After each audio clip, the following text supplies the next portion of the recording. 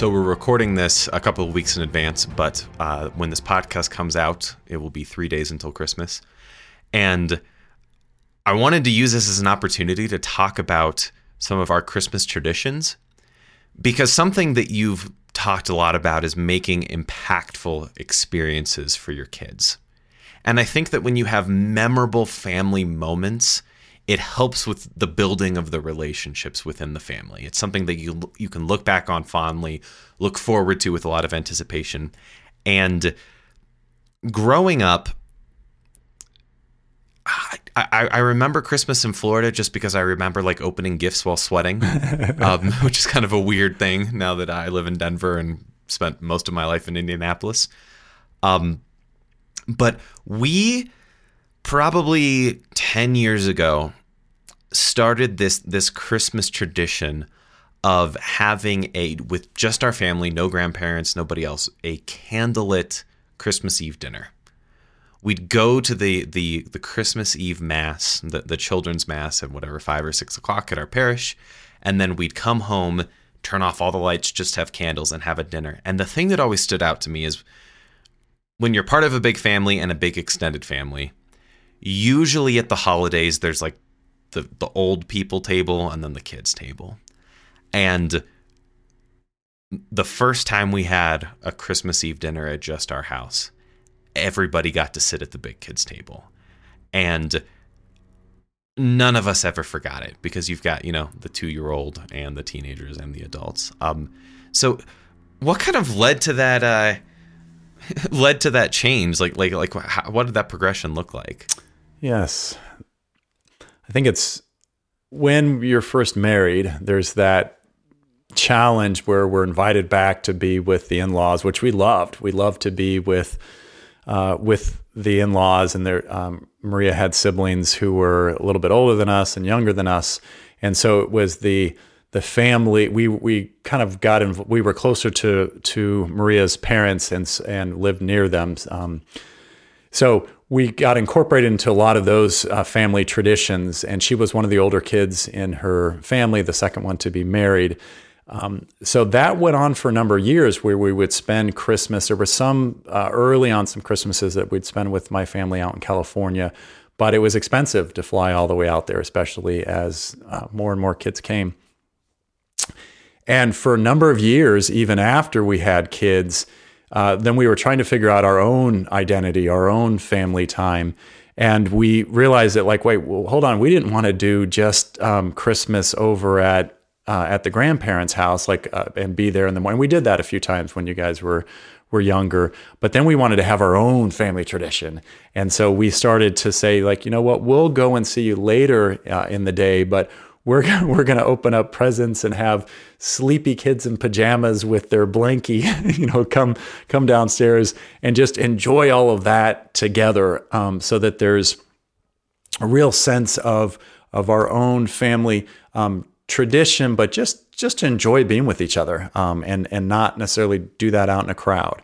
So that was probably one of the first things that happened, is that we decided we wanted to spend that time together, and that was great. There's a lot of fun pictures from there, but then we would and there were some things that organically generated from that, because obviously the much younger kids can't wait for Christmas morning. They're not up late the night before getting gifts out and stuff like that. And so they would get up really early, and the dictate came down, you're not allowed to wake anybody up. You're not allowed to go and wake anybody up. And so what ended up happening is... At 5 a.m. I think it was... 5 a.m., yeah. I think it was Gabrielle, Madeline, and Colin who woke up early one year, and they started just singing Christmas carols downstairs. And so the rest of us who were upstairs ended up waking up to the sound of our siblings singing Christmas carols. Very gently, it wasn't this obnoxious thing. But that was a tradition that was kind of naturally born from that decision that, hey, we're all going to, instead of going over to Kiki's and Grandpa's house, we're all going to open our gifts here. And that came from that. Right. And I would say, and that ended up being really good. And as well as we had one year, actually I had a tough financial year. And so we decided, you know what, we're going to do Christmas differently this year. Like, I don't have money for gifts, or very little for gifts. And so we had figured out, we kind of got excited. Like, we were doing gifts that were things that we made, and we just got really creative, and we were going to do some experiences as opposed to gifts. And right before that, there was some friends of the family who heard what was going on with us, and they handed Maria money, and they said, you can't spend this on bills. You have to spend this on presents for your kids. And so it was Christmas Eve, and Maria and I went over to Cracker Barrel, and Cracker Barrel has fantastic gifts. And so we went into Cracker Barrel, and everything was discounted, like way down, because everybody had already done their Christmas shopping except for us. And so we were like little kids in the candy shop, and we were buying all these really fun gifts. And so whoever their buyer is did a fantastic job. One of those gifts it was a set of angels that would sing Christmas carols in unison, and it was just really cool. One would start, and it had those like monofilament strands in it with lights in it, so that they would have shine different colors of lights. And so that gift, we had when we brought that one home and wrapped it up, that gift became a favorite. And so in future years, the kids would come down, and they would play that during during that early morning singing time. And so we would hear that from above, like I can hear there's the angels singing. So that has continued and really been pretty enjoyable. There's another thing that happened where the kids, because then we had the teens who wanted to stay in bed even later, and they would just pretend like they didn't hear anything. And so we would do like a guilty as charged. We would do a Christmas movie for the little kids, and often it was It's a Wonderful Life. Which was so enchanting that I'd come down and I would want to watch it with the younger kids as well. So a lot of those things just came up out of necessity, because we're like, okay, what are we going to do? This is lasting too long. But then on the flip side, it became something that was really good. And I want to come back to this. Obviously, we could talk about Christmas stories for hours. But I want to come back to this idea of making impactful experiences for your kids, and this idea of being intentional in doing so. Because before we had the Christmas Eve dinner at our home, before we were opening gifts at our home, we were every year going over to Kiki's and Grandpa's for both of those things, and yet they weren't, to me, as memorable. Mm.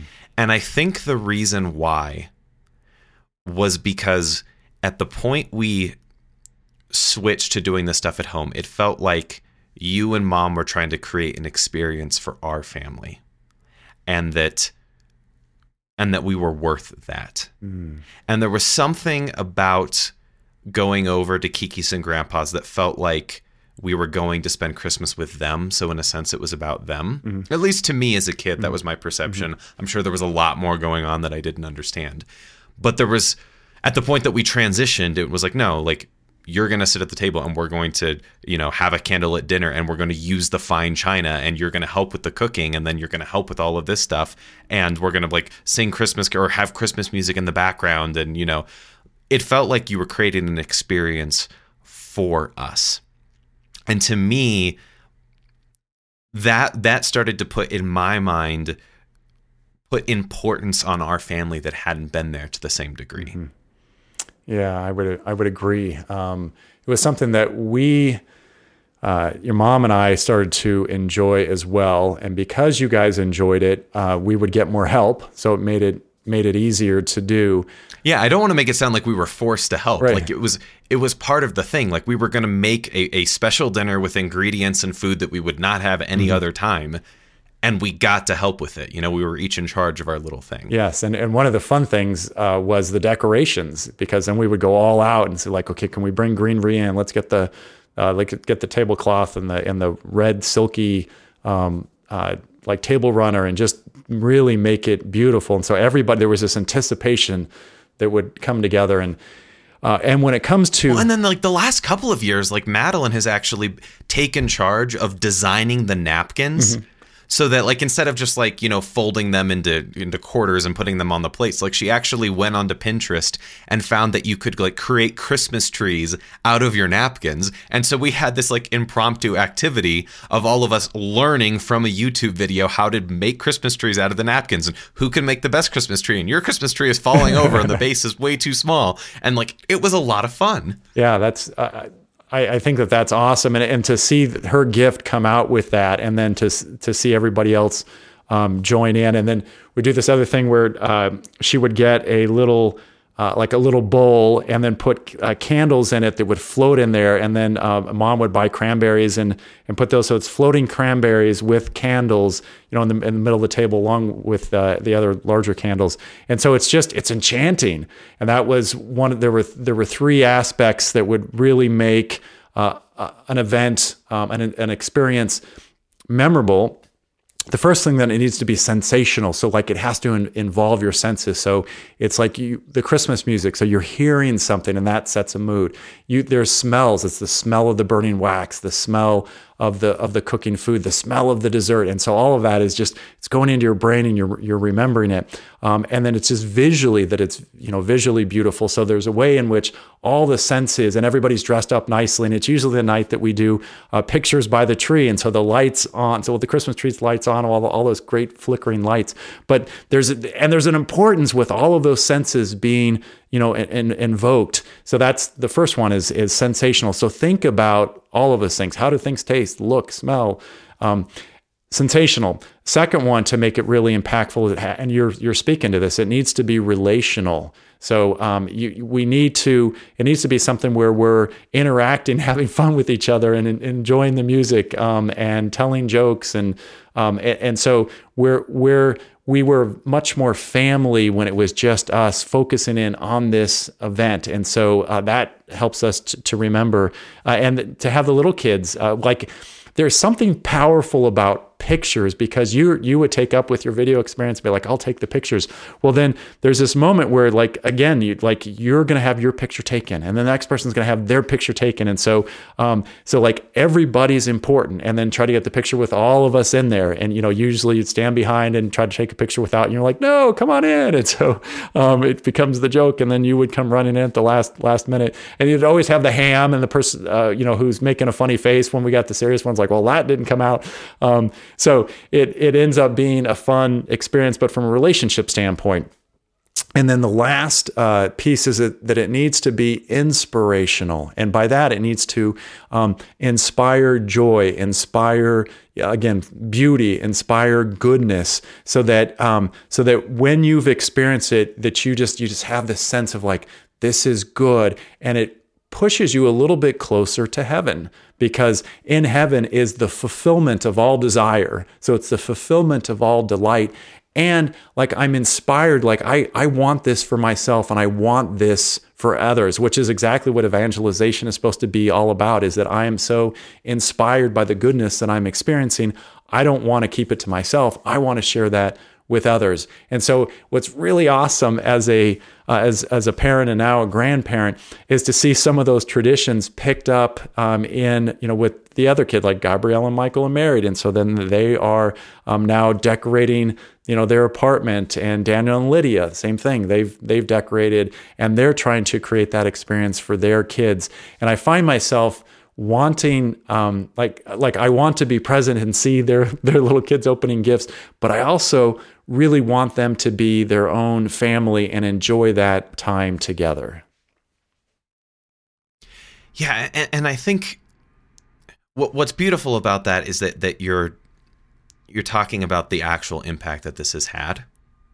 You know, that building up these different traditions has caused us to have this, like, this idea of this is what we want in our own families, this is what we want in our own lives. But quite frankly, like, also to say, you know what, for as long as possible, I want to stick with those traditions with my siblings. You know, I think that the beauty of a big family is that Daniel and Lydia have two kids who are 2, 3, and 1, yeah. Or under 1, yeah. And Vivian is still 6. Mm-hmm. You know, so there's this. We still have the range of ages, and so for Vivian, she gets to enjoy some of these Christmas activities with her 2 little nephews. Right. You know. which is really exciting. But what are some of the kind of the bigger ramifications of this? Creating memorable experiences like this, what are some of the payoffs over time? Yeah, I think one very practical thing is just a sense of belonging, that I am loved, and I'm a part of something really good. And that's just, it's very practical. I have not been in a situation where I've lost one of my parents. My friends who have said, like Michael, it's just like I've lost this mooring, this pillar in my life that I just always thought was there, and they're not there anymore. Like I can't count on their presence. And so there's a way in which, the identity of like who I am and that I'm loved and I'm a part of something good that is instilled with these traditions. And there's a comfort that's brought to our children and to us to spend that time together.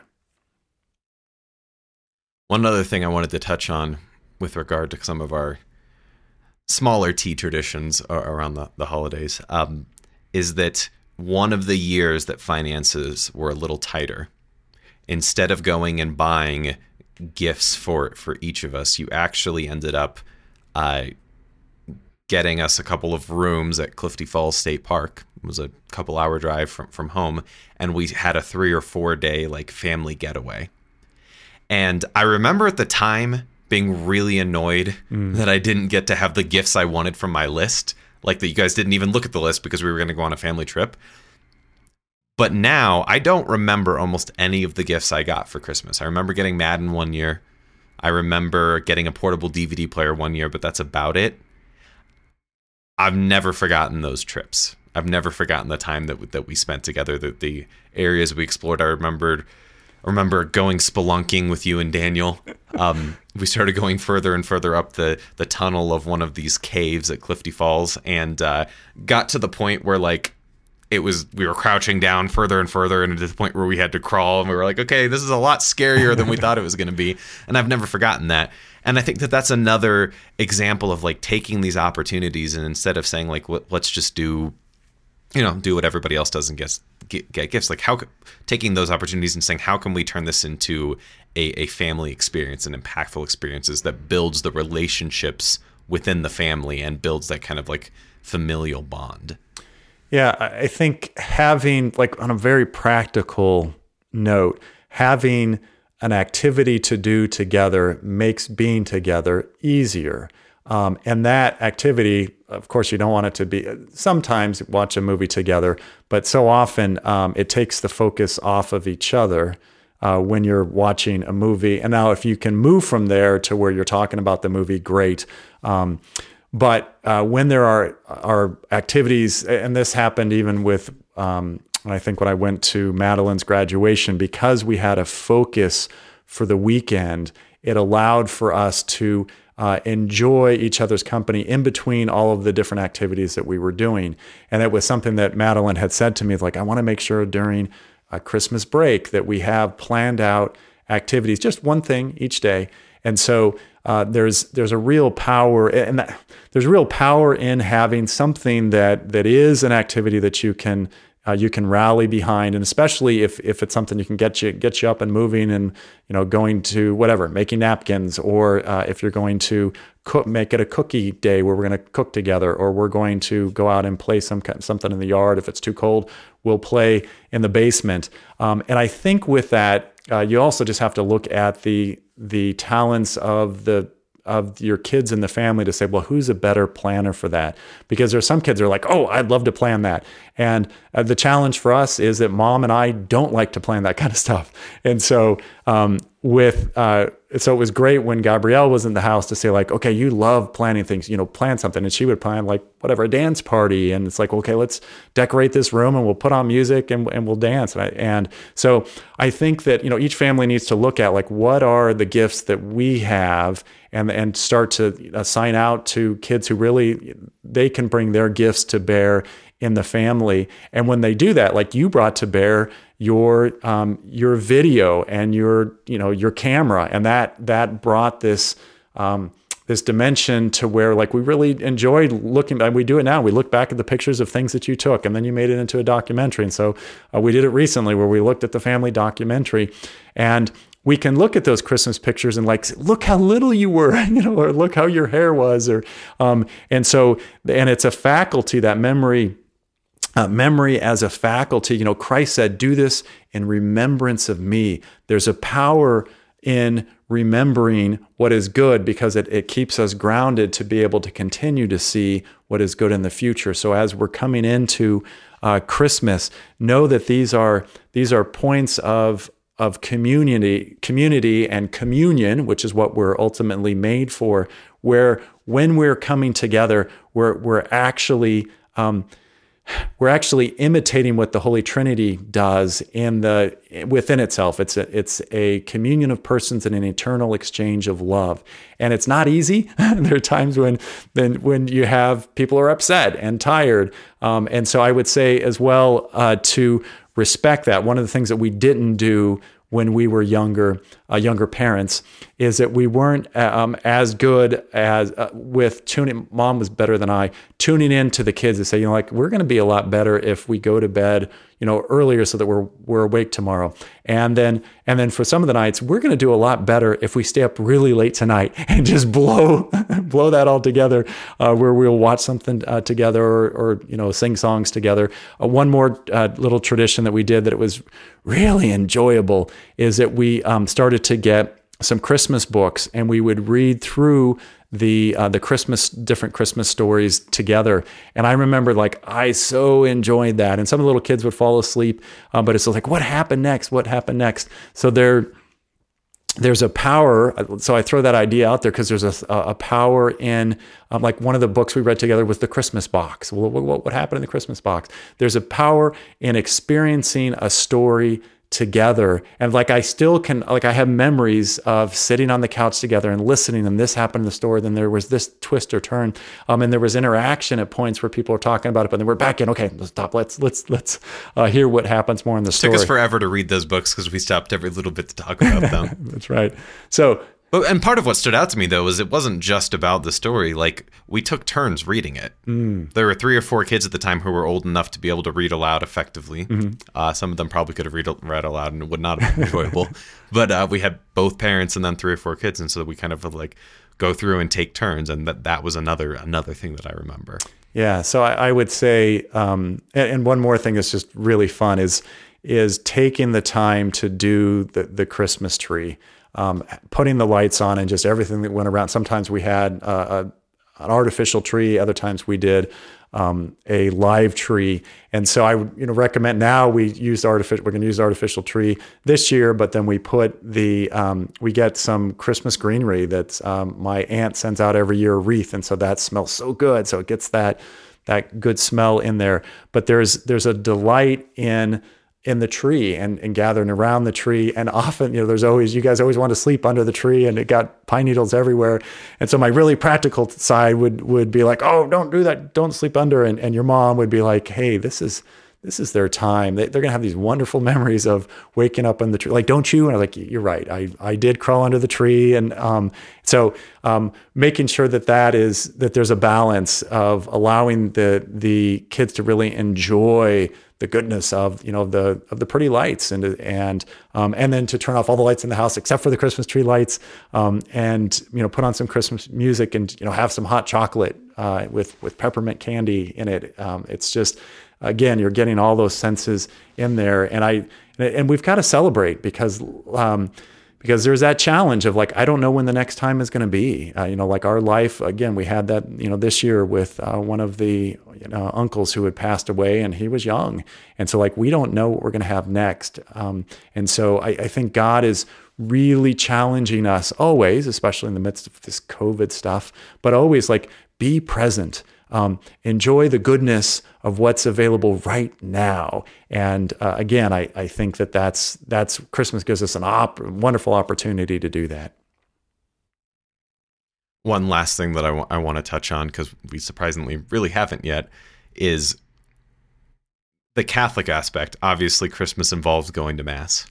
And I think that there were a lot of years where we never did the midnight Mass because it was just way too late for the kids, and so we didn't really have a plan when it came to Mass. It was kind of more like, we'll get up, we'll open gifts, and usually we're done with that around 9, so then everybody go change really quickly and we'll go to the 9:30 Mass. And I think that the decision to change that and say, you know what, we're going to go to the anticipation Mass at this particular time and we're going to kick off our Christmas activities with Mass was a phenomenal decision because it oriented the priorities correctly. Christmas is not about lights and presents. It's about the birth of Christ. That's where it all starts. And we do all these other things to celebrate the birth of Christ. And so the fact that we prep Christmas Eve for that nice dinner, but then we go to that evening Mass and we put Christ first, and then we follow that with this celebration, the prayer that we do before that Christmas Eve dinner is not just the Bless Us, O Lord prayer. It's also a prayer of thanking Christ for his birth and welcoming him into the world. I think putting that priority first was also something that was memorable and helped kind of like set the tone for the rest of the activities. Yeah, I would. And I actually really love that Mass because it ends up being something that everybody's dressed up for. The church looks beautiful. We've been anticipating the moment where Christ is in the manger. And after that Mass, with our manger, we can put Christ in. So usually the youngest person's like, okay, it's time, I can put him in. So that, and surely having that, the Eucharist is the center of, the church says that, Christ is the reason for, the center of, and the culmination of all of human history. And so having our mangers, and we've got several different manger scenes, around the house, really brings clarity to why we can be so joyful, especially with it being at at least on the Northern Hemisphere, when it's cold and dark, and the shortest day of the year is usually around the 23rd. So that's just the whole meaning of the light. So this Christmas light, the evergreen tree, which is, that's who Christ is always bearing fruit in us. So I think that knowing, for our kids to know that is the center, and quite frankly, it's really hard because Christmas previously used to be, it was a lot like Lent. Everything, Advent was a lot like Lent, and it still should be, but the whole world is bursting with the lights. And so, and we've had the challenge this year where we say, okay, we're going to really try to prepare for this like Lent. But instead, so we're trying to do that with little sacrifices that we can do. Yet we're still getting the house ready. We're still putting out the lights. And then the big question is, do we turn on our Christmas lights before Christmas? Last year and the last couple of years, we didn't. We got them all ready. We checked them, and we didn't turn them on until Christmas. And so then at Christmas, we turned them on and we said, yay, we could celebrate with our neighbors like 1 or 2 days, it wasn't long. And many of the neighbors had started right at Thanksgiving. And so like in our neighborhood, there was lights all over, and they go from Thanksgiving to Christmas. And so if there's any nice day after Christmas, the people tend to take them all down. And so we're doing the 12 days of Christmas, and we were keeping ours up. And we felt out of sync. So we're going to sneak in some Christmas lights at a time. And the younger kids are like, can we just turn them on sometime? So we will be turning some of them on. And so it's hard because, again, we've changed the focus in society, and so we're trying to walk that line where we do enjoy the central part of it with the lights ahead of time, but then also we keep them on for 12 days. I'm not taking them down until we've got 12 days, and I'll often just push all the way in to the presentation. It's like we're gonna, and if it goes in further, we'll go further. That's all we have time for today. If you like what you've heard on the podcast, please subscribe, leave a 5-star review, and encourage your friends and family to do the same. If you want to support the work of Strong Catholic Dad, you can become a monthly sponsor for as little as $5 a month. I quit my job back in 2018 to found Strong Catholic Dad, and as of right now, it's not enough to pay the bills. So anything that you can do is appreciated. Until next time, be strong in faith, strong in hope, and strong in love. God bless.